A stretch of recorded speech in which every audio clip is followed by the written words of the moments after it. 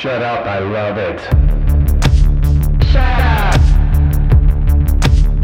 I love it. Shut up! Welcome, everybody. Shut up. I love it. I am Joe Cabello, and I am here with... Shut up. I love it. Sasha Filer. What's up, everybody? We're so happy to be here. We have a returning guest, so... I mean, you already know who it is because you looked at the description of the podcast. And you've probably been like looking at it for like a couple days and be like, oh, when am I going to unleash this upon my synapses? Like another... Can I handle this? Yeah, can I handle another deep dive with Jay? Like it's going to just pose questions for eternity and, you know, really stoke the flames of creativity and inspiration. Jay has already taken over this podcast, but we'll introduce him anyway. He is a cinematographer and a director, television director of this town called Hollywood. His name is Jay Hunter. Welcome. Good to be here. Good to be here. I like your new intro. Now Joe does the intro, and then you kind of chime in like he's like the MC now. I like it. I feel like it's better to start with him. Yeah. For sure. I enjoy it. Thank you. Yeah, thank you for enjoying. Because I remember a while ago, before like the Me Too movement and everything, I took a class with Heather. I remember Joe before Me Too as well. I had to change a lot of things. With Heather Campbell, who's an amazing comedian. And I remember, because she was doing a two-person show with Miles Stroth. Mm-hmm. And she said, I remember, I don't like to introduce our two-person show because I feel like if a woman introduces it, the legitimacy, like, actually, I don't think that should be the case, but people like have less respect for you right away. They're like, woman is good. Wow. Like, that's some real self-hating that was shit. Crazy. I was like, I remember being blown away because I always looked up to her so much for like being a strong woman and comedian, and I was like, shit, dude. But hey, we're not here to talk about Heather Campbell. Jay, what are you here to talk about? Well, you've heard me talk about many things, and the well's running a little dry in terms of things that I have a wide breadth of knowledge on. But like one more visit, you get your punch card and you get a free smoothie. Yeah, I'm probably the most popular and most widespread guest on this podcast, and you've heard a lot about what things that I've been obsessed with and into. Also, because you're listening to the podcast that Jay has, his own podcast. That's why you're very aware of what's going on. Yeah. Oh, because you're a Podween Satan fan? And probably. You are. You probably are listening to this because you're a fan of my podcast, and then you came over and migrated cross to see what podcastinization. But, yeah. So I was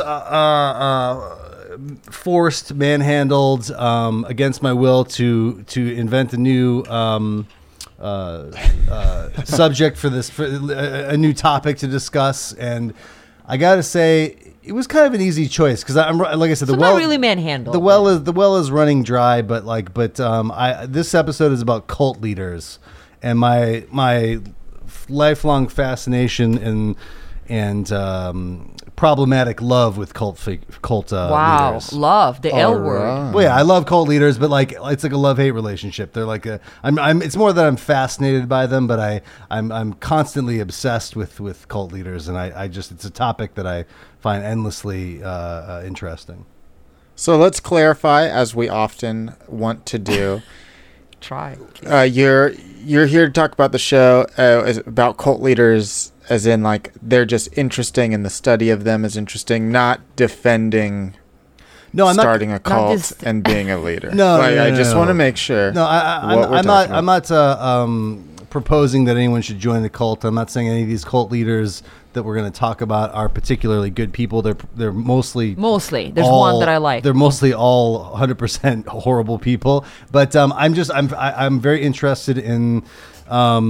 Just the theory of being a cult leader, like the practice of the different methods by which they attain cult leader status. I'm constantly obsessed with these kind of like large charismatic personalities that somehow are able to promulgate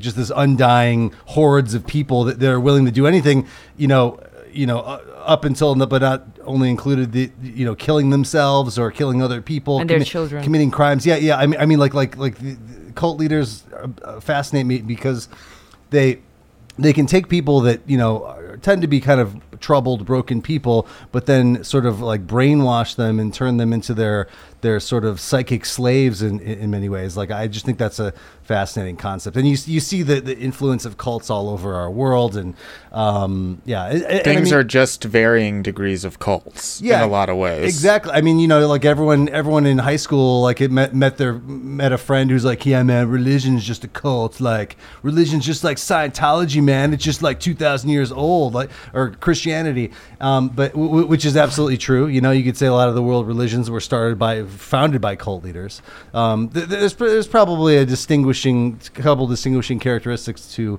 differentiate cults from religions, from like the major world religions, but they're all founded by these very, like I say, charismatic, strong willed people. And the topic of cult leaders is, to me, it's like a confluence of all the things that I'm interested in, like, which is like Ween. Yeah, Ween cults. But just the occult, the occult, like black magic, psychedelics. This is all our previous podcast, so you can go and listen. Yeah, just go to search Jay Hunter plus Shut Up, I Love It. Yeah, like UFOs, conspiracy theories. It's just like all these things that I'm fascinated with, all kind of like the Venn diagram all overlaps with cult leaders, and so there's a little bit of what I love in each one of these stories. So this is very interesting and personal for me, in the sense that I've always questioned your obsession with cult leaders.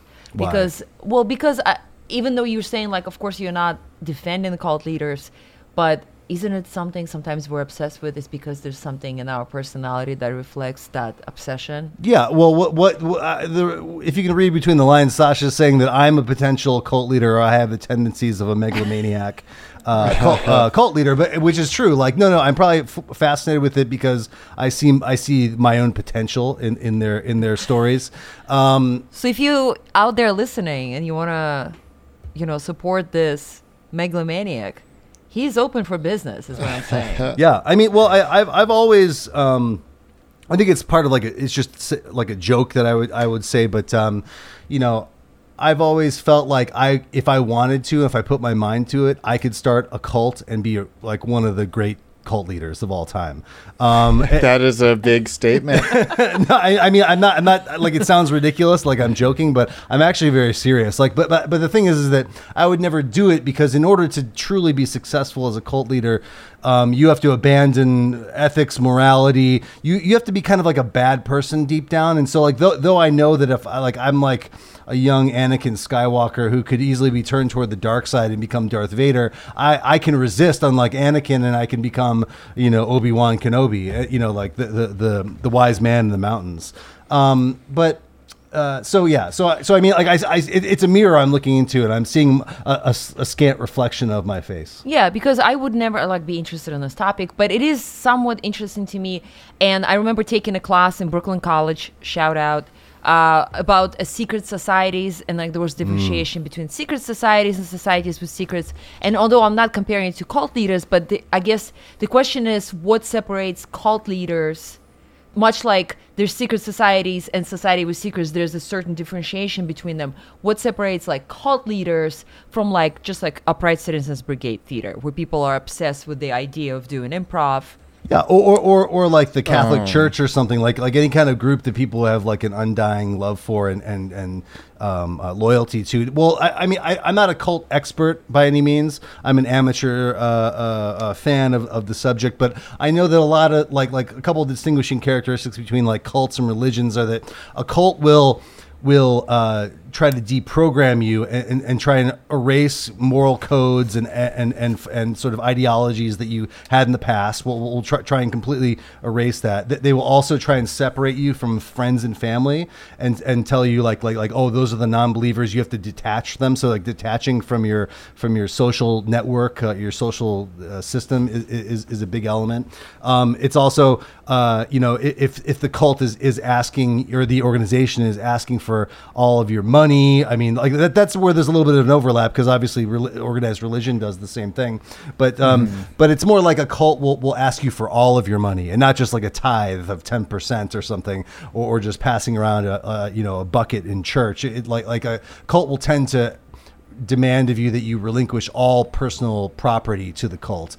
And it's also another distinguishing characteristic is that a cult's usually led by a cult leader where it's not about a philosophy necessarily, or the philosophy is always second to the personality of the person in charge. So it's you've heard the term cult of personality.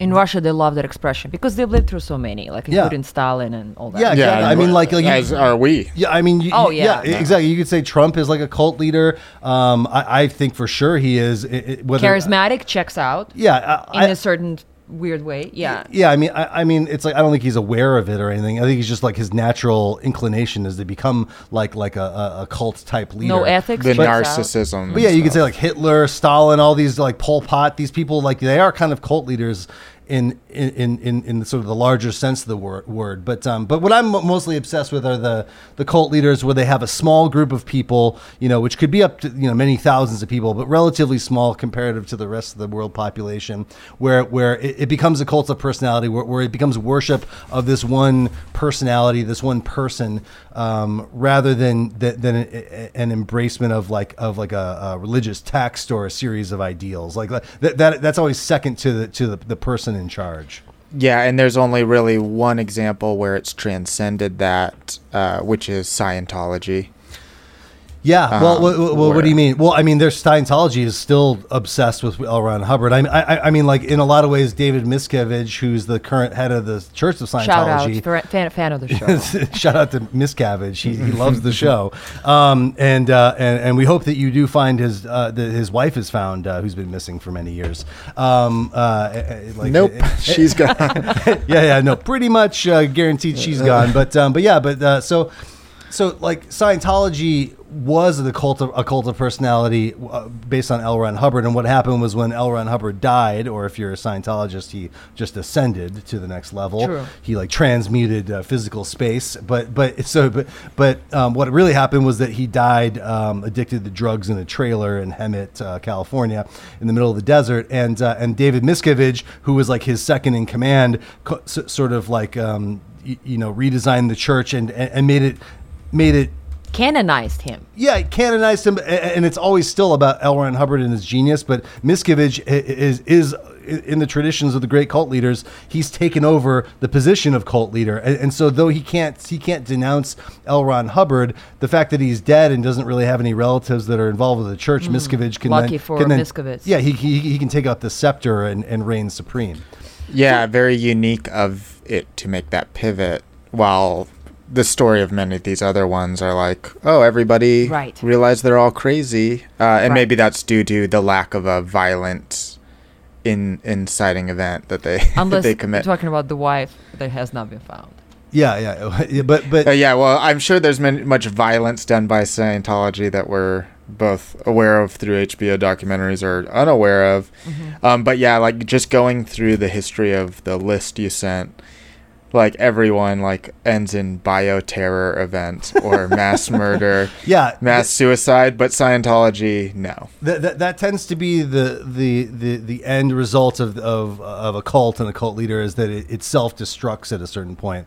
And maybe the beauty or the genius of Scientology is that it was designed so that it can keep on going and gain strength over the years, make money, stay strong through its membership and through sort of the missionary element of it. I mean, like the Mormon religion, similar deal. It was like the original leader, what's his name, John Smith. He was like he didn't even make it to Salt Lake City. Like he was killed by an angry mob in like Missouri, I think. And Brigham Young was the David Miscavige of the Mormon religion. Brigham Young was the one who got him to Salt Lake City and established the Mormon Church, or the Church of Latter-day Saints, they like to be called. But yeah, so in that way, Scientology to me is a lot closer to Mormonism. It's just a lot younger. It hasn't gone through like the 4 or 5 generations of power and that the Mormon Church has. So Jay, you gave us a short list of your favorite cult leaders, or at least appropriate for this particular topic, the podcast. Hard to say if they're my favorite. It's more like they're like the big dog. Shiniest. The greatest hits. The greatest hits is a good way to put it. And we already brought up my one of my personal favorites, L. Ron Hubbard, especially because we share a birthday. Like that, it's the person. Basically, no matter how bad you are, if you share a birthday with me, I'm a fan. And I noticed quite a few of them are Pisces, which is very interesting. Which I am obviously. That makes sense. That makes sense. Yeah. But like March 13, shout out and. Send us definitely an email if you're a March 13 person. But yeah, L. Ron Hubbard. Then you also gave us a few other names. And I was asking you, Jay, how you wanted to proceed with the structure of this podcast. And you said you're just going to sort of drop the names. We're not going to go over each of them. I'm kind of like I like to just jam, like I'm like a word jazz guy. Such a Ween, Ween style. No, Ween is not a jam band. I must say, that's an incorrect statement. But no. I was just gonna riff because it's a topic I know a lot about. And so there are a few cult leaders that I told Sasha and Joe to check out in preparation for this series. One was L. Ron Hubbard, the aforementioned. Another is Shoko Asahara. So somebody I didn't know much about. Like I've heard a little bit about him, but I didn't know much about it. Yeah, Shoko Asahara is the founder of the Om Shinrikyo death cult. You got Charles Manson. We all know Charles Manson. He's the Beatles, which he loved. The Beatles of he wanted to be leaders. the Beatles, or he wanted to be the Beach Boys more specifically. But Charles Manson, the Manson family. Marshall Applewhite, who's the founder of the Heaven's Gate UFO death cult. He's got super cool eyes, super calming eyes. And, he did. He's gone. No, he doesn't have super. He is very creepy and disturbing. So is Charles eyes. Manson. The eyes seem to be. They all have interesting eyes. Look up Jay Hunter online just to see what he's much like I mean, a lot. That's interesting. You bring up the eyes because a lot of cult leaders over time have been. Like a through line is that they do have a very piercing gaze. You got like Aleister Crowley, you got Rasputin, you've got L. Ron Hubbard, Charles Manson, undressing you. Marshall Applewhite. The next one on my list is the Bhagwan Rajneesh of the Rajneeshi he's like group. Yeah, so crazy eyes. He's got these piercing weird eyes. Yeah, and Jim Jones. but we have to say that Shoko Asahara Shoko Asahara, he was blind. So that dude did not have piercing eyes by any means, but he has his life story is pretty crazy. Crazy. He has a fascinating. I mean, you could do like a 10-hour series just on Shoko Asahara. The last person I was going to mention is Jim Jones, the founder of the People's Temple, who's probably got the highest score in terms of like kills, because I believe it's like several thousand people killed themselves in Jonestown and 909, I think. 909? Yeah. Well, it could have been 1,000. I'm sure there were a few by the side of the road. But that's like you got other groups like the Order of the Solar Temple that have a lot of kills to their credit. But Jim Jones, he's the all-time. He's like the GOAT, the greatest of all time in terms of forcing your devout followers to all murder themselves. Well known as well. It's important to even note, I think, how much people are obsessed with cults and cult leaders, just with TV shows that depict them either fictitiously or fiction shows. People seem to really be obsessed with this topic in fiction. So I wonder what your thoughts, why people seem to enjoy seeing this played out. Well, I can only say that the reason I think people are interested in it is the same reason I'm interested in it is because you're just fascinated by somebody who has the talents of a magician, so to speak, like someone who can invent something, just pull something out of their own ass and then teach it to people around them, have them be like undying servants that are willing to kill themselves or others or do horrible things for you just because of the sort of mind control that you've sort of put them under. I mean, it's hard to say mind control, like quote unquote, but that's essentially what's happening. But a lot of it's the power of persuasion and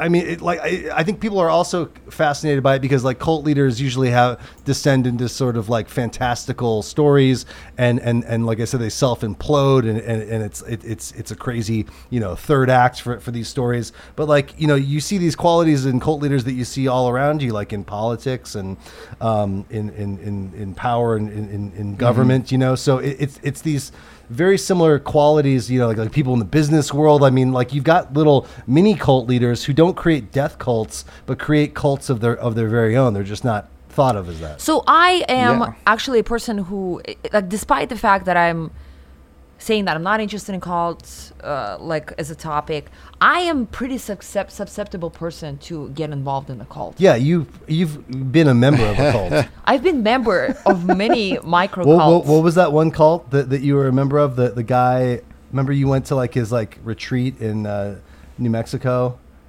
Remember Gary? His name was Gary. No, I don't think it was a cult. Yeah. That's what they all say.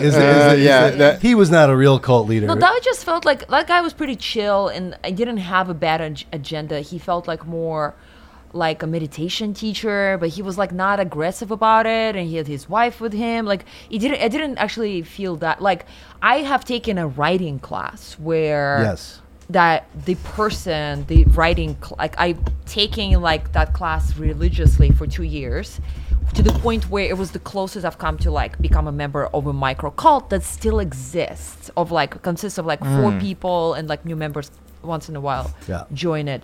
I had 2 other friends at least who also felt like they just couldn't leave. It was a crazy thing. So like I had that, and it's again like charismatic person who is very kind and warm and makes you see you, right, because it's like it preys on your insecurities, sort of like Charles Manson did, right? Like so he preys on your insecurities of, well, actually you are extremely talented. And I'm not saying like when I say it, like it sounds like, well, like, gosh, like you are a disaster. But I'm talking about very small moments in class, like this particular writing class, where very small moments where you being noticed, being seen, right? It's this like desire to be seen, to be noticed, to be praised by the cult leader, and also see the cult leader do something really well, because the guy is a good writer. So you see him actually going through this like emotional journey of helping people's pages to become better. What I would say is another thing, another element of cult leaders and cults is that which is I think is applicable to your story about this writing teacher, is that they tend to teach their followers that they don't have the power within, that the power is in the cult leader and maybe in the strength of the cult, and that you need to be a member of this in order to receive that enlightenment or that energy and that power. And so you always feel subservient to a something that's bigger than you. So like in this writing class, everyone's got different degrees of talent, but this person, from my perspective, convinced everybody that like if they didn't go to this teacher, that they would be failures, right? Like it wasn't that he or she was teaching. It wasn't that they were teaching people how to write and go on, like the adage, teach a man to fish and he'll eat for his whole life or whatever. He wasn't doing that. He was more saying like I'm going to teach you how to be a follower of mine, and you can never leave, or else you're all going to fall to pieces. He was also saying crazy things like which like now looking back and having grown, I think exponentially since I broke off the cult. Like he was saying like there's only one way to write. Like he would be like, there's only one way this story can go, and just things that like insane, right? Like as you look at writing. Yeah, like, but at the time you're like. But at the time you're like, he's got it, and you see like him. Using his talent to really manipulate you. Yeah. And then it ended with me going to his house, being invited for a New Year's, January 1st, like a welcome New Year's, or maybe December 31st.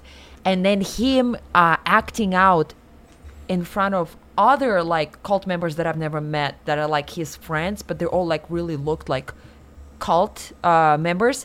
And like me at this point already like starting to like realizing peeling off of the cult.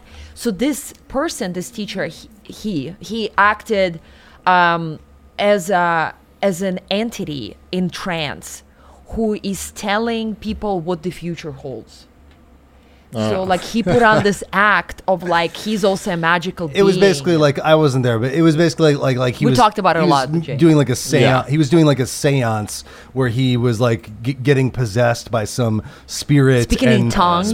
Yeah, I mean, In tongues. Too much Straight at up. that point. I know. I'm shaking Yeah. my head too, Joe. I'm just like, oh my god, what the fuck is like? As soon as I heard that, No, but this is when I was already like, this is it. Like, and then it took Yeah. me 2 more months to like come to like the goodbye. Like Yeah. it was still, Yeah. that's the funny thing. I couldn't like leave right there, which I should have.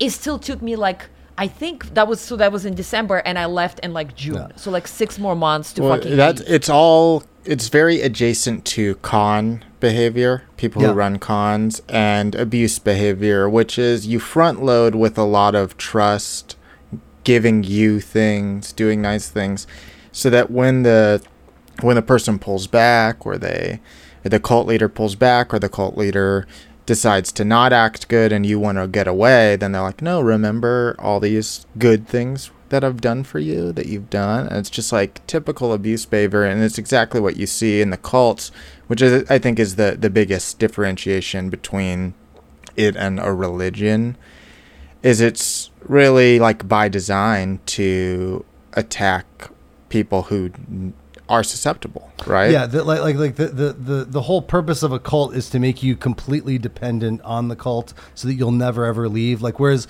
religions manipulate you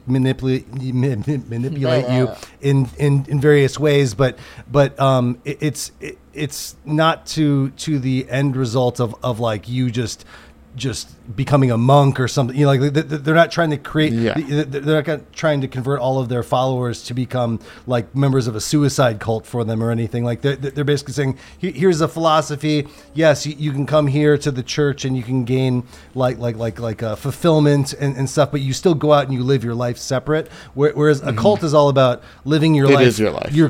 Your life and the cult become inseparable. And so if the cult's gone, you might as well be dead, right? And you know, it's like another thing is that, like, when you bring up con men, and it's not a coincidence that like nearly all the people on this list of cult leaders I've given you, and many others, have all been obsessed with a book that Dale Carnegie wrote called "How to Win Friends and Influence People."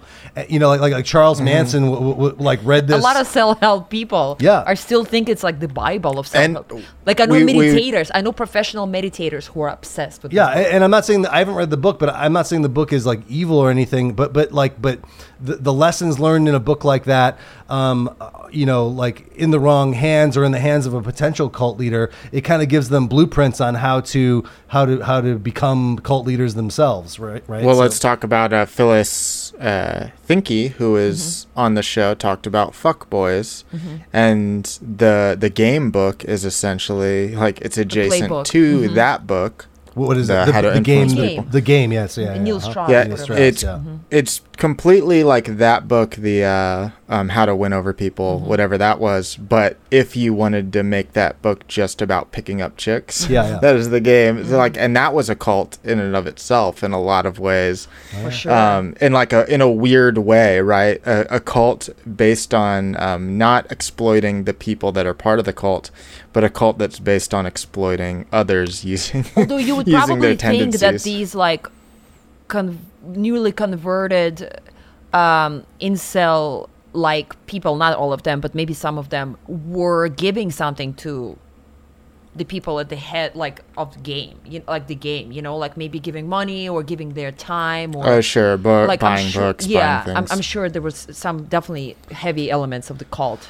Yeah, But- and so, yeah. and, you know, like a guy like Charles Manson, he goes to jail. He lives most of his youth in jail, and he comes across How to Win Friends and Influence People. He gets obsessed with that book, you know, apocryphally. I mean, like, how are we actually to know that? Maybe he just heard of it and claimed to have liked it, but like he was also obsessed. There's another book about pimps that's like a crazy like legendary like underground book. I can't remember what it's called, but it's basically how to be a pimp, right? And it's the same thing. Like the con men and cult leaders and pimps all kind of go by the same way to manipulate people and to shower them with love and then shower them with hate, so that they're always coming back for the love, right? Like, so it's just a way that it's just like this like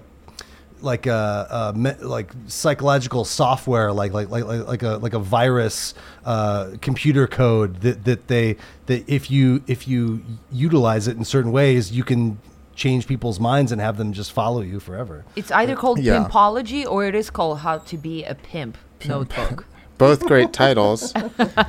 And I think another distinguishing factor of the cult is that versus like religion, just to tie it back to that, is that they're not trying to get anybody.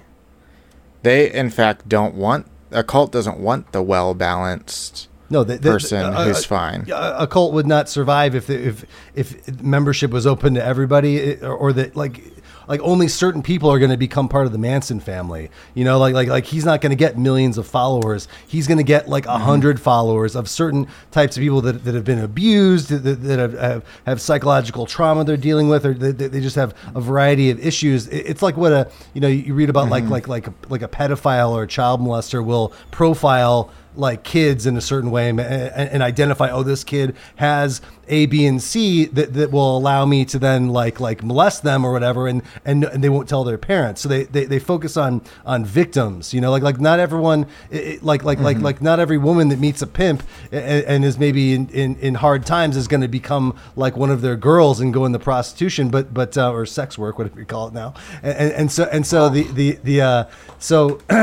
But certain personalities are more susceptible, or certain people in certain stages and like mindsets are because I think it's easy to like think of the cult followers as being stupid because I'm one of them, clearly. No, but like you watch the thing about that NXIVM cult, and you watch these people like, right. Who are these idiots? Like this cult leader is a dumbass, and like why are they following him? Like it doesn't even make Jim sense. Jones even like looks dumb. I mean, like Yeah. a lot of these people look dumb upon like Marshall in Applewhite. hindsight, right? Yeah, Marshall Applewhite and looks his like a fucking nurse, lunatic. whatever, right? Like, yeah. Yeah, and so Yeah. like but I think it's important not to identify the cult followers as weak-minded. It's just that they're in a state of consciousness that makes them very susceptible to the cult leaders' And substances, spell. right? Like the substances are often a part of it. Well, you mean like drugs, like Yes, psychedelic drugs? Well, psychedelic and maybe other drugs. Another one of my favorite subjects in the world, psychedelics. Basically the key to the universe and the best way to make yourself a better person, but like any tool, it can be used for evil, and a lot of these cult leaders will use like things like LSD or other psychedelics to, in their evil plan to manipulate and brainwash people's minds. And it's proven to be a very effective method. I mean, like certainly with Charles Manson, certainly with Shoko Asahara, who they were making just like barrels and barrels of liquid LSD, and like everybody in the cult was on acid the entire time. It's a way to deprogram people and to reprogram to your specifications. What was Shoko Asahara like end goal? His end goal was to create the apocalypse. Mm-hmm. And that's the scariest thing about Shoko Asahara and Aum Shinrikyo, which a lot of people don't know what it's about. It's this insane story. I recommend anybody who wants to learn about Aum Shinrikyo, they should go to the last podcast on the left and look up the Aum Shinrikyo episodes. They did like a 7-part series on just this one cult. It's what we would know, what most people listening would know Aum Shinrikyo from was the sarin gas Tokyo like subway sarin gas attacks that happened like in the 90s. Yeah. And it was like, in the West or whatever, in America, it was just like a news story. Like, oh my God, these crazy people set off this gas, like kill a bunch of people in the subway. Well, what was actually happening was that was like a dry run for their apocalyptic vision. That they were trying to do much bigger things. That they were acquiring military grade weapons. They had a military grade, like a Tomahawk helicopter outfitted with guns and missiles. They were developing a nuclear weapon because they actually were doing it. It wasn't just like some pipe dream. So that their ultimate goal was and it's really the fault of the lesser cult leaders, in my mind, as opposed to someone who truly brilliant like L. Ron Hubbard, who a lot of times they don't think far enough along. And eventually their diatribes, their ideology, like their story of spirituality leads to an end point. And then once the end point comes, that's when you see these things like everyone kills themselves or it just completely burns down in some way or another. Everybody's incarcerated, whatever. Because they're not thinking long term. Like Papa L. Ron Hubbard, I mean, if there's a hell, he's in hell, but like the man was brilliant. Not a great writer, though, right? He was the worst writer of all time. If you read L. Ron Hubbard's work, it's like somebody just learned English from the planet Mars is trying to write like a story. I mean, it's insane. His lack of his lack of skill with the English language. I mean, it's incredible. But and that's when you learn about Scientology, you you hear some of the words and some of the sayings they have, and they sound weird to you. Like they say like mind brain a lot, and like it's like mind brain. You mean just like your mind or your brain? Why call it mind brain? Like he's just like the worst like writer. False intellectual. Yeah, exactly. It's like he creates words, new words like Scientology, which wasn't a word. I mean that it's like science and the ontology, which is like like the study of thought or whatever, or the study of philosophy. So he just combined words. I guess that's kind of clever, Scientology. I mean, if you're trying to mess somebody Scientology is clever. That's one of his great. That's one of his greatest brain. hits. But if you go deep into the Hubbard canon or the Hubbard oeuvre, you're going to find a lot of dumb shit. And if you're not a follower, you read this and it sounds like the writings of a dumbass. And that's why a lot of people throw their arms up in there and say like, how could anybody follow this shit? Because it's so clearly stupid and from the mind of an idiot. But that's discounting the whole recruitment process and the whole way that you're brought into the cult. And what state you were in when you brought in. Yeah, exactly. Well, it never comes out the first day, right? It's like after you're slowly. deep in, it's like imagine if you were in a relationship. It's like month 8. You're thinking about even saying I love you to this person, and then they're like, but you never would. Hey, right? I'm an alien. You never will. Because then they won't give it up. Because then they won't respect you. But yeah, go on. But then they say like, hey, I'm an alien, and in 4 more months we're gonna go in a spaceship. And then it's like, what do you do? It's a lot different than if on the first date they say that, and that's what these cult leaders do, and especially Scientology is well known for, after you've put 60 grand in, then they're like, hey, there's aliens. Yeah, and fuck. Like the information is let as you become deeper involved in the cult and more secret information is given to you, if you get something small, some small bit of new information that's heavily guarded and secretive, you might not see the greater picture where it's like in the greater context that it seems ridiculous and outlandish, but since you got this little secret bit of knowledge, you ingest it and you imbue a sense of like greatness and reality unto that, and then it's just like a slow like a snowball rolling down the hill. It just gets bigger and bigger and bigger until you're so wrapped up into it that it defines like your entire view of reality. Now, and I will say also that that's why guys like Shoko Asahara were using LSD because I mean, if many people listening to this have done psychedelics before, LSD is probably one of the most powerful and influential psychedelics you could ever take. And if you keep people on acid for long periods of time and tell them that reality is a certain way, they 100% will believe it. I mean, you're so susceptible. Your brain is so fragile and susceptible to outside suggestion that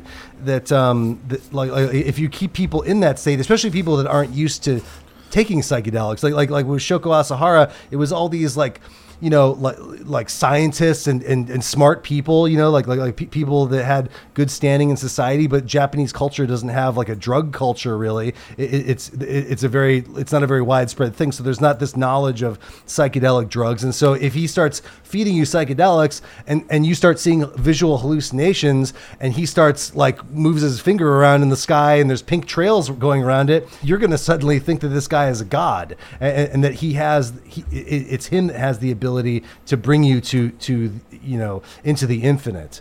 So it's like, but not all of them work with drugs. Like psychedelic drugs can be a tool, like Shoko Asahara or Charles Manson used it as a tool. But others don't. Like L. Ron Hubbard wasn't into drugs.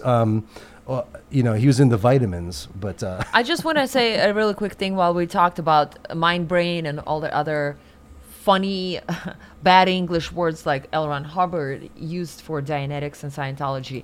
So like another cult that I'm still a part of, but not really, is like this is a very interesting cult because it's Bikram yoga, right? So like Bikram clearly terrible person, horrible person. I mean, like I would always say like he's a rapist. And in a lot of ways, and by his description, he reminds me of Trump, just the way he acts, like the way he kind of dismisses people, like not important, only things important. But he talks about like women that he pulled out of the trash. Yeah, like they were just in trash, interviews, laying in trash, and I saved their lives.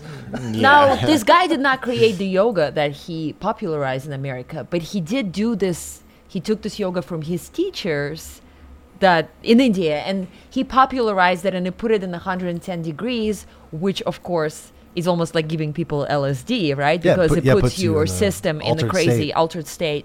And I find it the most healing yoga that I've ever done, and I've been doing it for 7 years. And of course, at this point, it's not really Bikram yoga for the most part that I do. It's like it's taken its own life. Like people who have no affiliation with Bikram just have hot yoga studios, and you do that yoga, and I still find it therapeutic for me. So that's where, and I think that's like a question of almost an example of a cult, that there were people from like the Netflix documentary and the podcasts about that.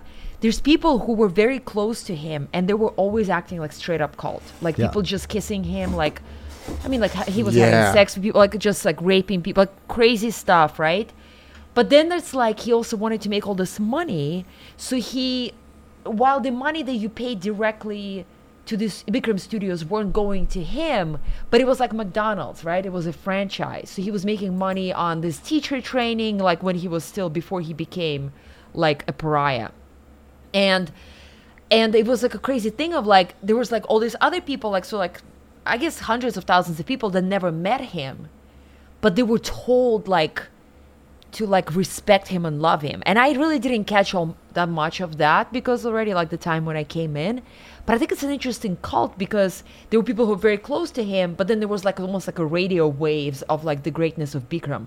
And another crazy thing they do in the classes, in the hardcore like straight up Bikram classes, they read the dialogue that he'd written, and a lot of the words are messed up on purpose. Like grab elbows each other, which means opposite elbows, but it's like grab the elbows each other, or there's no room between your legs and your chest. You are a Japanese ham sandwich. And then, like for years, I was like, what the fuck is a Japanese ham sandwich? What does that mean? And then like some teachers would like explain, and now like the dialogue, and of course it's called dialogue, which is super creepy, and it's not a dialogue, it's a monologue from the teacher, but it's been completely broken now. It doesn't really get used, but it is a weird thing, right, to program your body to respond to it. So it's very, but it's also saying like most a lot of the occult and most cults have like an indecipherable text that they worship or that they read, Absolutely. and it's almost like illogical or irrational words put next to each other, juxtaposed. It's almost the idea is like, oh yeah, that doesn't make sense. I know, but like give it a couple of years. Like once you get to level 4, it'll make sense. and then you might convince yourself at one point, oh, I do get it now. I do understand what this like obscure poetry like actually means. It's another tactic of the cult leader to create to manipulate language.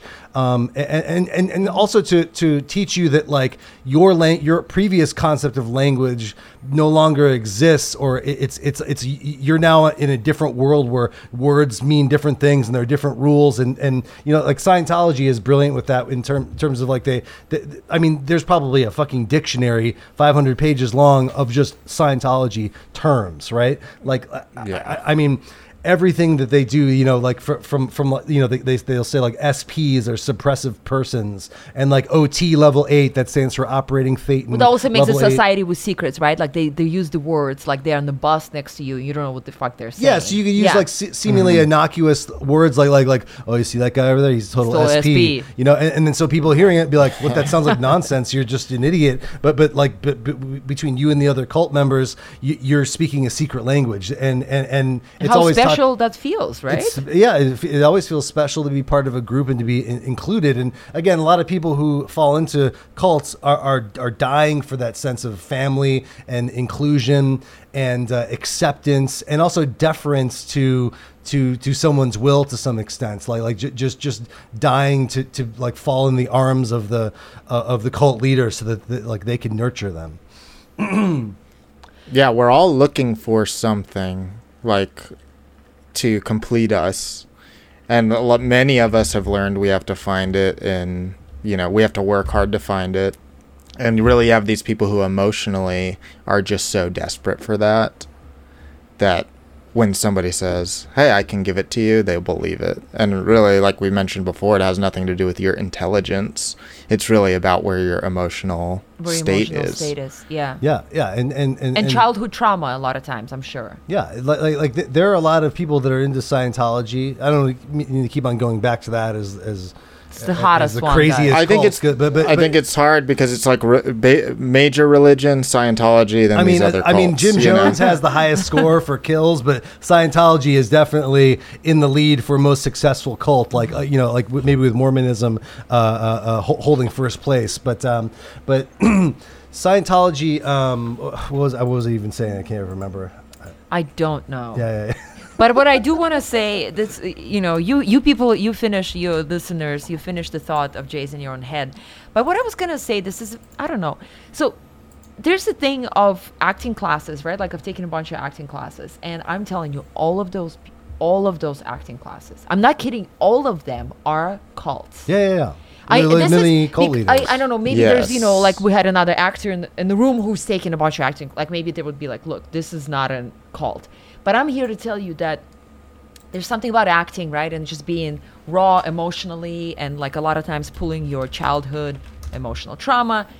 People are in that state where they immediately, quickly identify the teacher with their like father and mother and their guru.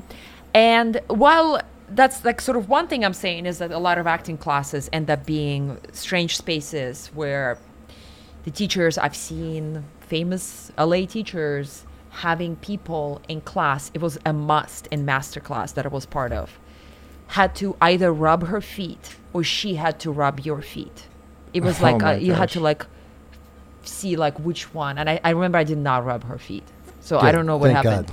But I've seen people rub her feet. And I think I may have like I was like not important in that class. I think it was like my early classes, so I feel like I haven't gone. But I saw like more like seasoned actors just rub her feet. Oh yeah, and this could be like people who aren't successful, and this could also like this like a very successful actor could be following this teacher. Like I see it all the time when I'm working. Like you'll work with someone who's like a really famous person that's very skilled or whatever at acting, and they have this weird like acting coach that they hire to be along, and it's like that's their weird leech guru that inducted them into their cult of personality, and even though they're millionaires and they're very successful, they still have this little like succubus follow them around and whisper little things into their ear to give them the magical power. I mean, like you know, it's like cliche.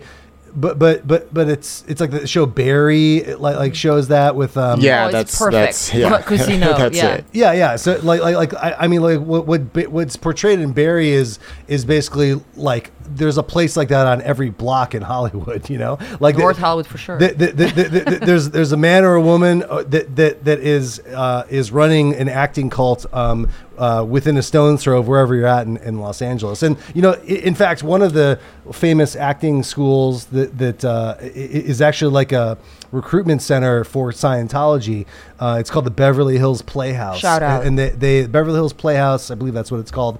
They on the surface, they're just an acting school. And it's like, oh, these famous actors have gone to the Beverly Hills Playhouse or whatever. And it's called Beverly Hills Playhouse. But it's really just like a way to recruit you into Scientology. Yeah, because actors are very susceptible yeah. to Scientology, both because of where, their offices are located here, but also... Yeah, actors are looking for something. Well, and also because big It's hard to names, find. right, are part of Scientology. So if it's good for Tom Cruise, is it really bad for me? That could be also another. Yeah, and I mean, that was one of L. Ron Hubbard's genius strokes too in the 70s. I can't remember what it's called. It's called Operation like Mind Face or some dumb shit like that. But basically it was like an operation that he put in into action, which is like, we need to get famous people into Scientology so that they will people will trust famous people. So they went after actors, they went after musicians, like the jazz musician Chick Corea is a lifelong Scientologist. So many actors, Travolta and Tom Cruise are the biggest names, but but I mean, so many others like Giovanni Ribisi and yada yada. It's just that, Juliana from Julianne Moore. No, not Julianne Moore. From Natural Born Killers. I can't remember her name. Anyway, so You she, guys looking yeah. up at home as we speak. Forget who. she's a big Scientologist. Like Beck's a big Scientologist. I mean, Beck's got into it through his family because his Shout parents out. were Scientologists, but they see the power in having celebrity members, right? Because it legitimizes it for people. Like people think whoa, this successful, famous person that I love their art and work, and they seem pretty stable and they seem pretty intelligent and grounded, and they're really into this. There must be something going on here. And so like Hubbard, if you're a celebrity in Scientology, you get treated like you don't get abused and fucked with like the majority of their followers do. You get treated really well. You get to stay at the Celebrity Center on Franklin in Hollywood, and you get to go to all the parties. They definitely have their claws in you, but it's in a different way than the rank and file. You VIP, right? Yeah. You're like a VIP, so that it's always fun. It's like you go to a club and it's they're always paying you. pleasurable. Yeah, Mm-hmm. exactly. So because they recognize that's the public face of Scientology are the celebrity members.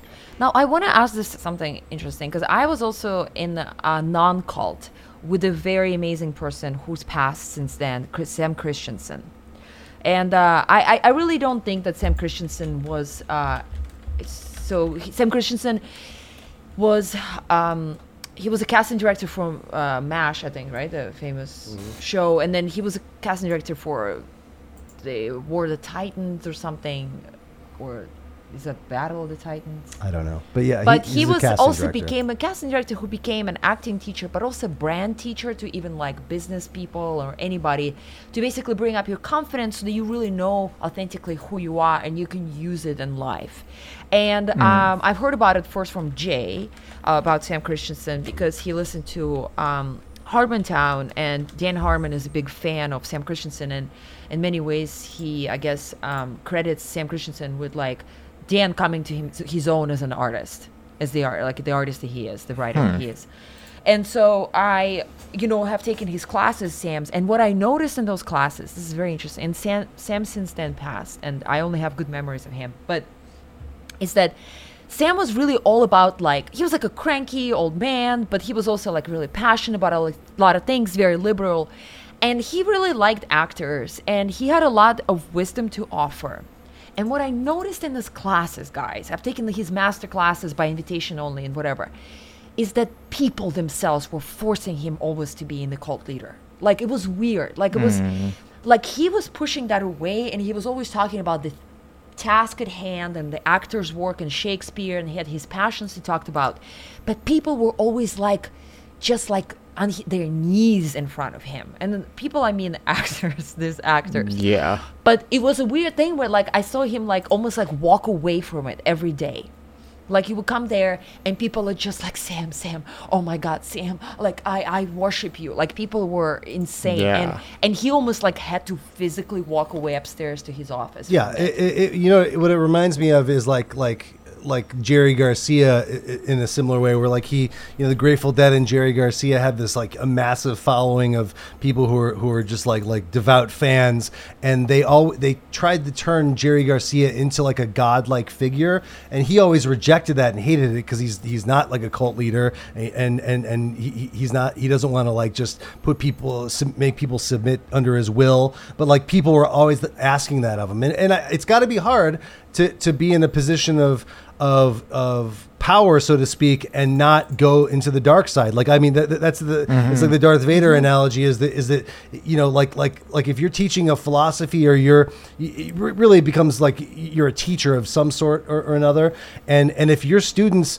like they might try and force you to become the cult leader that they desire, and so, you know, like people who have good in them will resist the temptation, and people who don't have as much good in them will succumb to it, and will end up giving them what the followers demand, which is you know, like deification, and then to demand fealty from their followers, you know, to have them kiss their feet and worship them, and it's like, you know, you ever seen the movie The Man Who Would Be King, Joe? Great movie. The John Huston movie. Everyone should watch The Man Who Would Be King. It's John Huston, Sean Connery, who just passed away, is in it with Michael Caine, and it's these two, like, you know, kind of Cockney British guys, like 120 years ago, who it's a funny movie.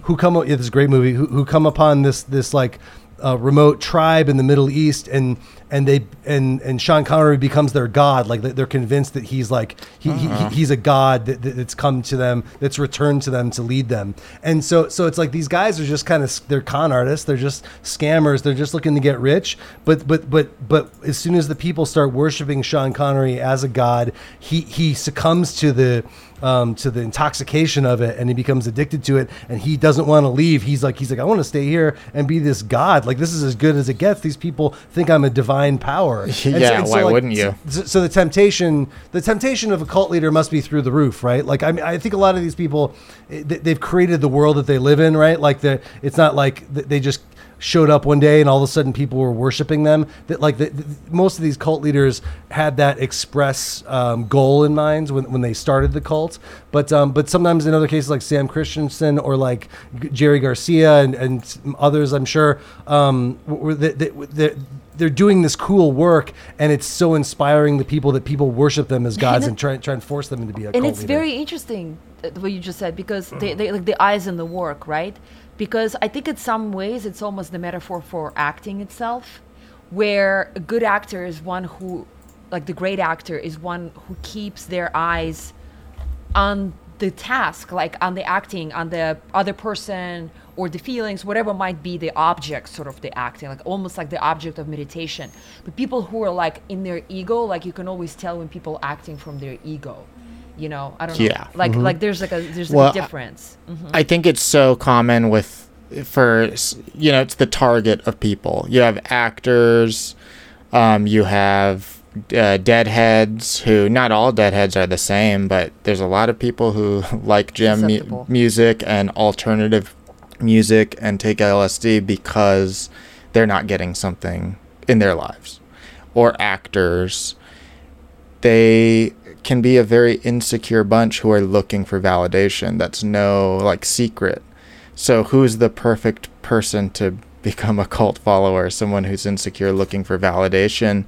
And these you have a two-prong approach with anybody who's like an acting teacher, because one, if they are casting and if they're like anyone with influence, well, you'll do whatever they say just so they don't say, hey, Sasha's really bad to work with, and blacklist you. So you'll rub someone's feet just so you don't get fucking blacklisted. Yeah, I've seen that shit for sure. And then you also have the level of, you know, oh, I'm not booking, I'm not auditioning, but this teacher says I'm great, and they say that I need to do these things. So you're going to naturally like want to keep paying that teacher, keep being around them, because they're giving you the thing that you're saying, hey world, this is what I need.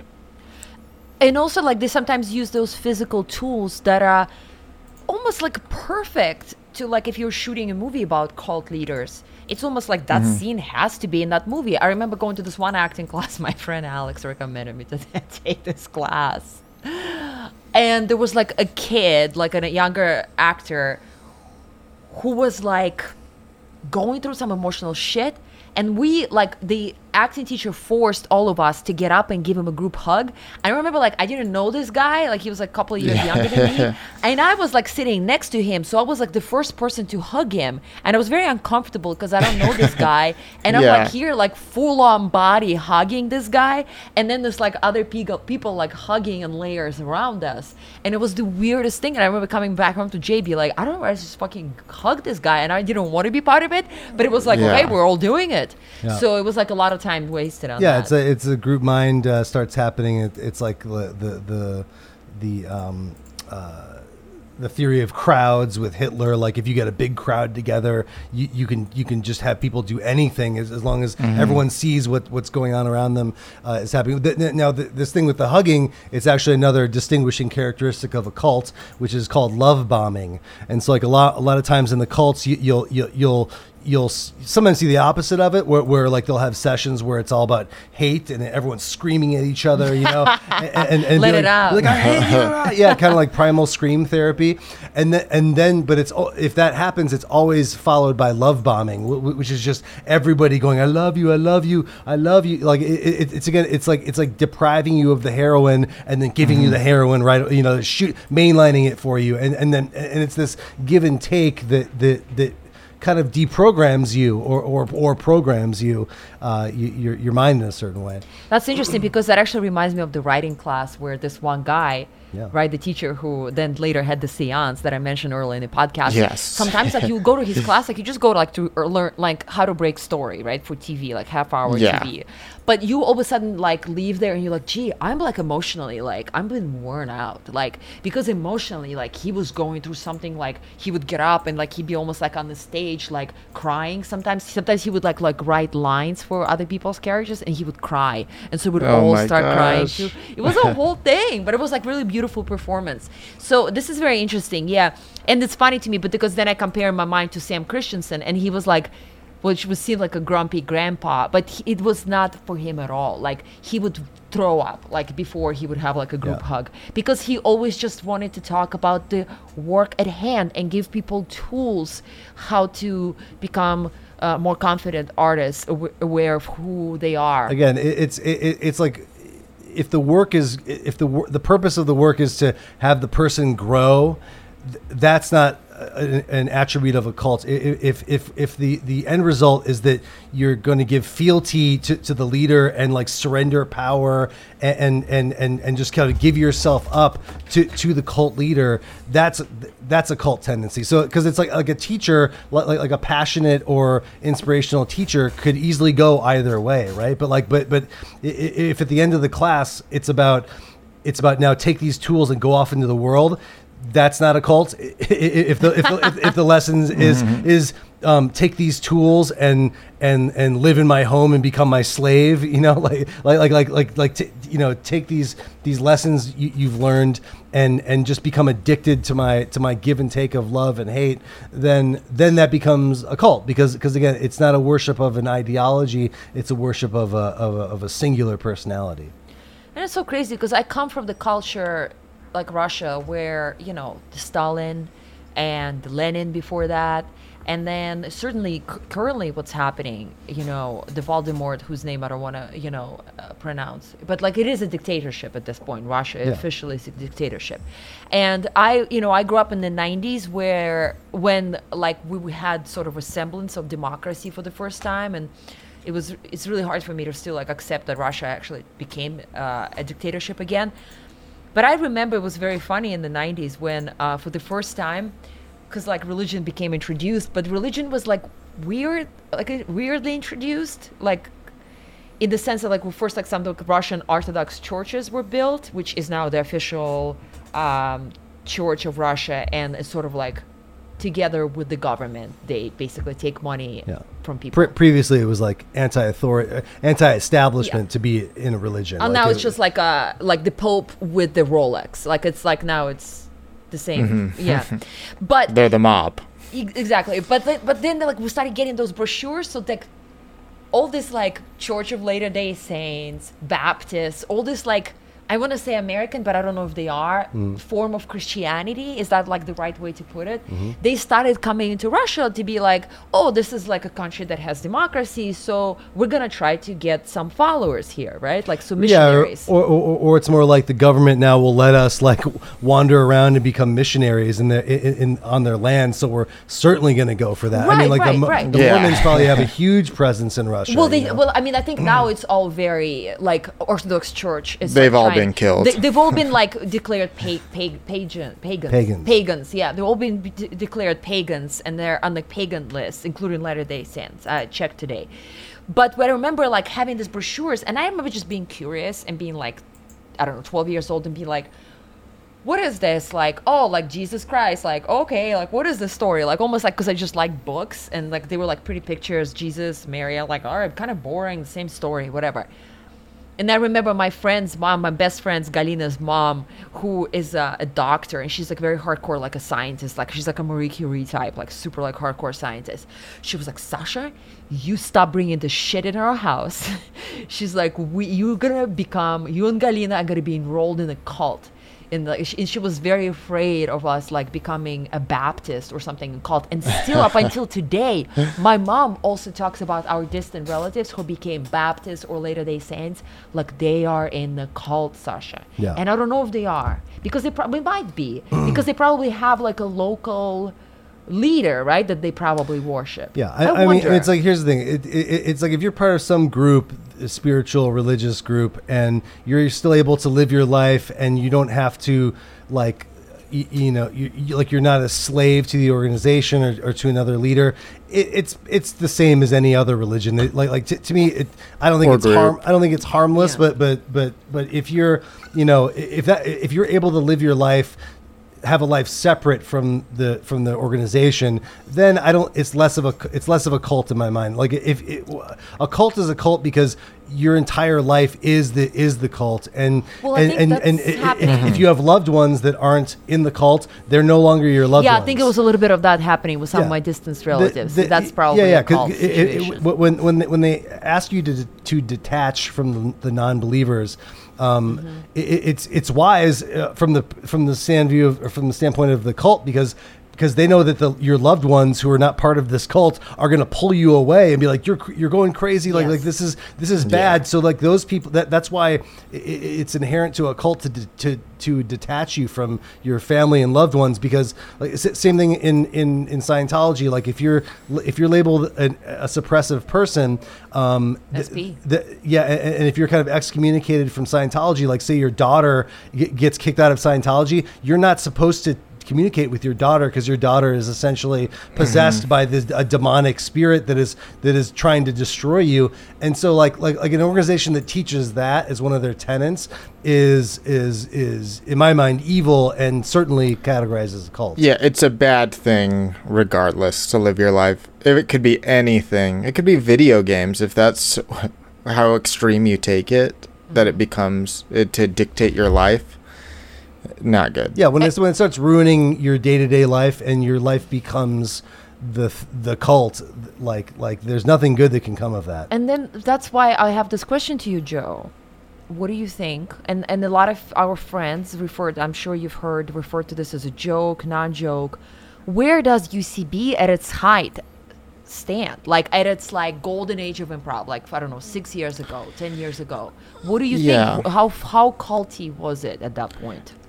It's really interesting, because I think it's similar to the acting studios and teachers and coaches type of thing. Because once you're dealing with, it's a business as well, then it's like the UCB4's drive isn't for you to be obsessed with them. That's just what helps them sell classes, sell products. So I think for them, even if you hated them, but you were buying or sending them a check every month, they'd be fine with that, versus a cult. There's more to it. There's more desire. I think the cult type of situation more came from the people. I think it was desperate people that could essentially turn anything into a cult if given the opportunity, which UCB unfortunately did give the opportunity because they did have a system of, hey, we need to sell classes because that's our business. So let's, have this carrot of performing on our stages if you take classes, which is arguably fair. I don't even think that's the biggest issue with them and what they were doing. But I think it's just an unfortunate thing where you have a lot of desperate actors, comedians, and people in the entertainment industry who were given the validation, so they turned it into a cult. Yeah, I agree absolutely. I think I knew people, and you might know the same people who had tattoos of UCB on their arms, and then I would be like, that's culty, and they would go, yeah, UCB is the church, and Matt Besser is the Jesus, but also laughing at it, and which I think UCB did a very good job at not really positioning themselves as leaders as much cult leaders as they could have, right? Matt Besser could have been all over the place. They could have had statues of the founders of Amy Poehler and Matt Besser and Matt Walsh and Ian Roberts. If they had a carved bust of their heads in the lobby, then I think it would veer more into a cult because it's a cult of personality. I mean, you got that a little bit with the Del Close people, but yeah, that was closer to but because there's still cult. Myths about him and legends. And again, it comes from a teacher, from a very influential teacher who inspires people. But I agree with you, Joe. I think the UCB scene is more of a cult that the cultists tried to create rather than the founders expressly trying to create a cult. I think it evolved to that naturally, much like a million Grateful Dead heads start worshiping Jerry Garcia as their spiritual leader, and he's sitting there being I didn't ask for any of this. I don't want you. I don't want you guys to worship me. What's wrong with you? So I think that's what will always distinguish UCB and things like it. Those are influential schools where the membership probably kind of brought ruin upon the organization, but rather than the leaders doing so. Yeah, because I mean, at a certain point, if you are an obsessive personality and you are obsessed with improv and UCB, and you, so many people, myself included, for a few years, that was the dream, is to be on UCB stage, right? Be on the Herald team.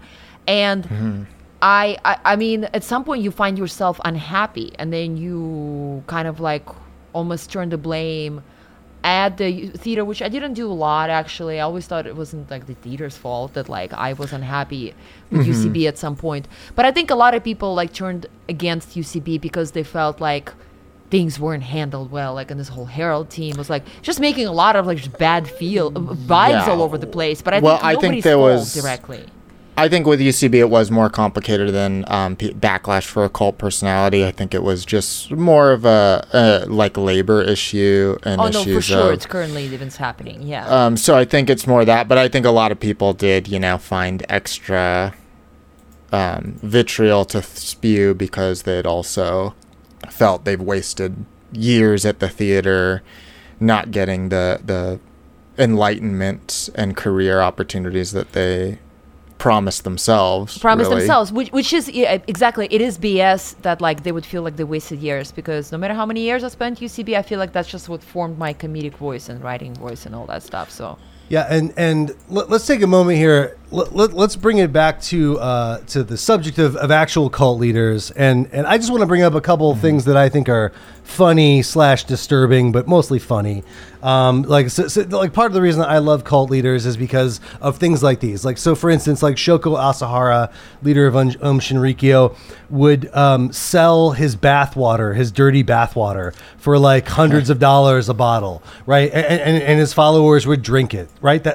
Just the fact that somebody can pull that off, that I can give you my dirty bathwater and you just love it. They drank it, so they weren't just no, they splashing it a little bit and they're drinking it so they can commingle with the energy of the universe. Actually, Belle Delphine, the popular internet e-girl, also sold her bathwater, but she only sold it for $30 a bottle. So she should look up Shoko. Shoko was killing it. He was getting way more money for his bathwater. And like another thing is let's go L. Ron Hubbard. What's a hilarious thing he did? Okay, well when toward the end of his life, when he was getting old and he even though you're not supposed to take drugs and Scientology was addicted to all these pharmaceuticals and just a mess, he would send he had this really low voice, right? And he talked like I'm L. Ron Hubbard. So he had this like council of young women that were like 16 to 24, and they were all like really attractive, like athletic, good looking women. Kind of like if you imagine like a group of like 20 models or whatever dressed up in these like space suits, and he would send them to deliver messages to people, sometimes threatening messages, like they would show up at some law firm and deliver L. Ron Hubbard's threat to them, but they had to always say it in L. Ron Hubbard's voice. So you can imagine this like 20-year-old like Vogue model girl in like a spandex spacesuit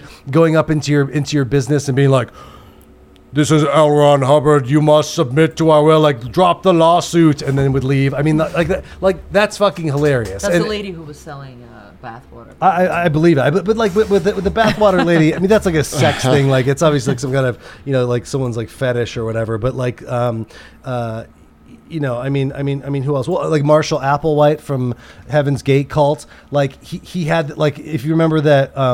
When they were discovered, all of his cult members who had committed suicide, they were all wearing Nikes, right? That was like a big thing. They're wearing Nike shoes, and they all had like $5.20 in their pocket.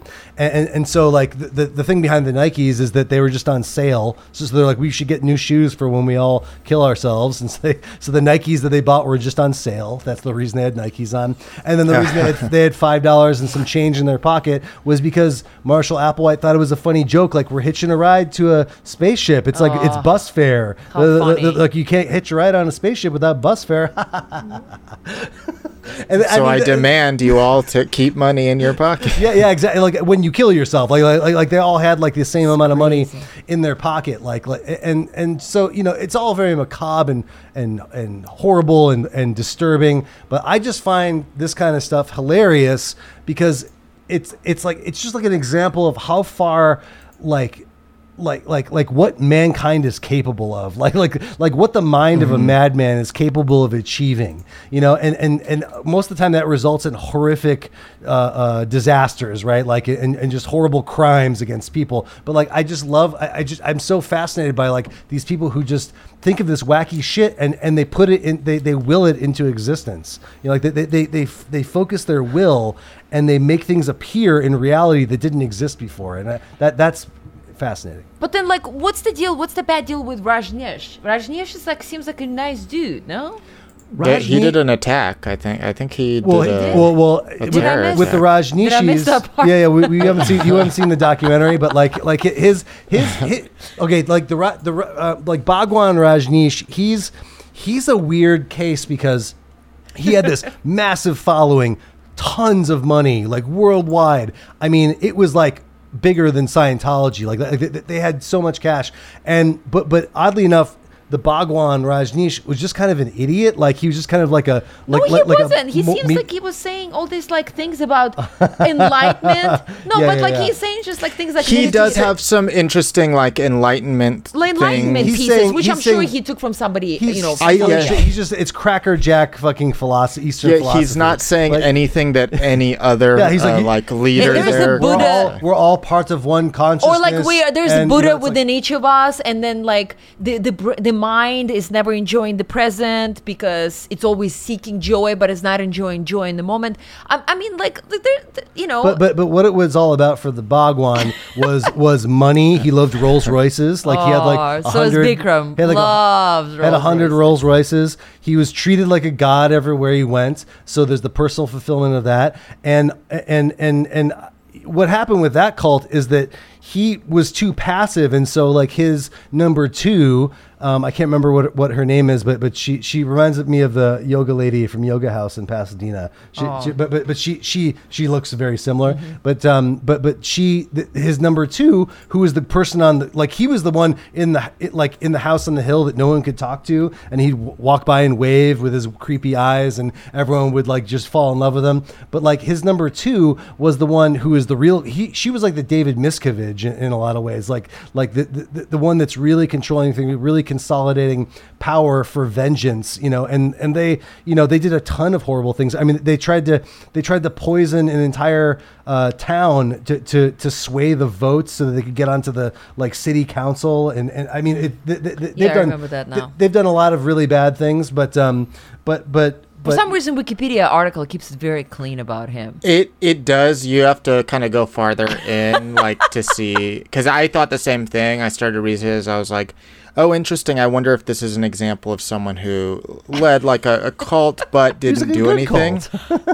And then it ended up, I see, like, bioterror event or, like, something. In Oregon, right? And then they had to deport him. And they had all, like, they took over this little town in Oregon, and they because of their numbers and their money, they were able to completely run this town. And so, like, instead of normal police in the town, it was all Rajneeshi followers with automatic weapons, walking around this town with like AK-47 or not AK, but like assault rifles, like, and these are supposed to be like followers of a super chill Eastern yoga school, and they're walking around with automatic weapons and trying to poison people. I mean, like, it's just a mafia. Yeah, but I mean, I will say that, like, with the Rajneeshi people, like, I think that was more of the. It was more of a case where like the cult followers ended up poisoning the well and bringing it down. Like that organization could have easily just subsisted based on the cult of personality of the Bhagwan, but like it could have been a harmless thing, but their thirst for like money and power ended up corrupting the whole organization. But like it's less him, it's less the Bhagwan in that instance, and more Sheila was her name. Sheila was the number two. Shout out to Sheila. But so, and if you want to see the movie, you guys have probably already seen it. But Wild Wild Country is a fantastic documentary all about this. And I mean, I'll watch it tonight with you. I will not watch it with you. But no, I don't know. Again, it's interesting, I think, with, and I mean it in the best possible way. Like, there's so many teachers come out of India, right? Like, there's like a culture of, and I remember there was one culture of gurus. Culture of gurus, and the guru is a lot of times is treated closer to your heart, like the true teacher, than mother and father. Like, it's just like for anybody to find their guru and to treat them closer than their parents. Yeah. And I remember there's like one lady, she was calling Sam Christensen guru, and she was like talking about that because like it's in her culture. Is like, and I remember he was like pushing that notion away because it was like Please too subservient. Stop. Yeah, he knew how dangerous it was. I mean, India is an interesting place because it's really like the ground zero of cults, really, because there is this tradition of babas and godmen yogis is the word. And, it's a word in language, godmen. Like he's described as godmen. Yeah, these holy men who can. Who you follow and you give yourself up to. It's probably like the earliest cults and cult leaders in the world, but like and probably awesome teachers as well. Yeah, I mean, not all of them are bad necessarily, but like they, it's definitely culturally there. It's a lot more accepted way of life culturally. Wow. But yeah, so like I mean, it's a dark subject and. It's I feel guilty being so entertained and obsessed with it, because it is at the end of the day about real people ruining their lives, drinking Kool-Aid, figuratively or literally, and but I don't know, like I'll never, it'll never grow old to me. Like I just, because again, there's so much truth you can find from studying these stories, and you can apply them to like Trump and like his followers and the QAnon people and stuff. It's like, it's the cult mentality, which is like, it's like so many of us are susceptible to. And I think it's important to study this stuff because the only way to avoid repeating the mistakes of the past are to learn about history and to avoid things like this, because they always come in like new forms and like mysterious new packages. Is there anything Joe or Jay you'd like to add before we go to quick rating? No, I guess just that I think this discussion has shown anything. It's just that cult nature is inherent in our human nature, and it comes in little sprinkles here and there throughout the world. It's just it at its maximum form, really, but we see it everywhere. Yeah, desire to connect with another human being, a lot of times be part of the group, right? So be part of the group is survival. So it really goes back to survival and being afraid of being ostracized more than anything, and sort of like find your own people. And it's, if you don't find your own people, whatever that might be, and maybe you end up with the wrong people. Yeah, be careful out there. Be safe. Let's do a quick rating. I don't know. I feel like we should do a little like scale and just put a couple of each of us put like one least favorite and one fascinating. How about one like wow, fascinating cult leader, and then one that's dude, you didn't do anything right, because most of them are dudes, by the way. Oh yeah. Not a lot of women for sure. You should go last. I should go last. Yeah. Joe, do you have anything, or should we just make it up as we go? No idea. Yeah. How to do this one. Yeah. But I would say, just as far as like maybe I'm just gonna use our typical scale. Do it. I'm gonna say, like, let's say out of the interest in dysfunctional people, let's say I find con men to be interesting to me on a 8 scale. I would say 6 for cults. Wow. Because they're killing people? I think it's just because it's not really. It's just about how interesting they are. I don't think I'm not judging them. That's what you're doing. I see. Because obviously, if it's good or bad, it's 0, and if you rate anything, like it's just bad. So what are you gonna rate it above that? I'm gonna do. Yeah. No, did you finish that? Just that. Yeah, it's like I don't find them super interesting, just because I think it ends up playing out relatively the same, just with different colors. Predictable. Yeah. Okay, I'm actually gonna do that scale, and then also throw in a separate scale. You'll see what I'm doing. So for the cult leaders, I'm gonna actually take cult leaders against magicians, like magicians, not the magicians like black magic, but like people who like to do magic, like in the Magic like Castle. David Copperfield. Yeah. David Copperfield, or what's the other guy? Ricky Jay. Ricky Jay. Yeah. So the magicians for me are at 2. I don't give a shit. Like, I don't give a shit. And like my interest in reading about magicians, like how do they do it? What's the deal? What's the story? How did they learn? I think maybe similar to con men, but I'll stick with the magicians. And then the cult leaders, I think, are at 6. Like, I'm mildly interested in them, but I wouldn't like go out there reading. And like, I forget everything I read anyway. Yeah, and for me, since it's impossible to interpret whatever this bit that we're doing, like what I'm supposed to say, this number system, I'm gonna create my own ending to the show. You want. Please which is okay. Who is the all-time best cult leader, right? Right, like who's the best? He did it right. Who fucking killed it? Yeah. L. Ron. I could say something more offensive, but yes, L. Ron Hubbard. I was going to say something March offensive. 13. But yeah. So L. Ron Hubbard, he's the best. He's like the most successful cult leader. You could say Mormonism's like a more successful cult, but John Smith, like he got lynched early by a mob before they even became a church. So like L. Ron Hubbard got to create this thing and bask in its glory, until it's an inevitable sad death in a trailer in the desert. Yeah. And it lives on. Well, he wasn't poor, but he had nothing. Hiding. He was living in like a disgusting flea-ridden trailer. And probably kill them. But allegedly. Do I need to edit it? and then it's like who's the worst cult leader in terms of not worst in terms of like didn't accomplish anything, but like probably one of the worst, most sinister cult leaders, Shoko Asahara by far. Shoko Asahara, Shinrikyo. Really? There's a reason what like they don't execute criminals in Japan. I think the last like 15 of the last 20 people that have been executed in Japan over the last like 30 years have been like Shoko Asahara and his followers. Like they a year or two ago, they had a bunch of them in jail, and Shinrikyo was gaining strength again. And so as a gesture of like, stop this shit, they took all these prisoners who were on death row and just executed them all in like a day. So if you research the cult, you'll see why I'm saying this.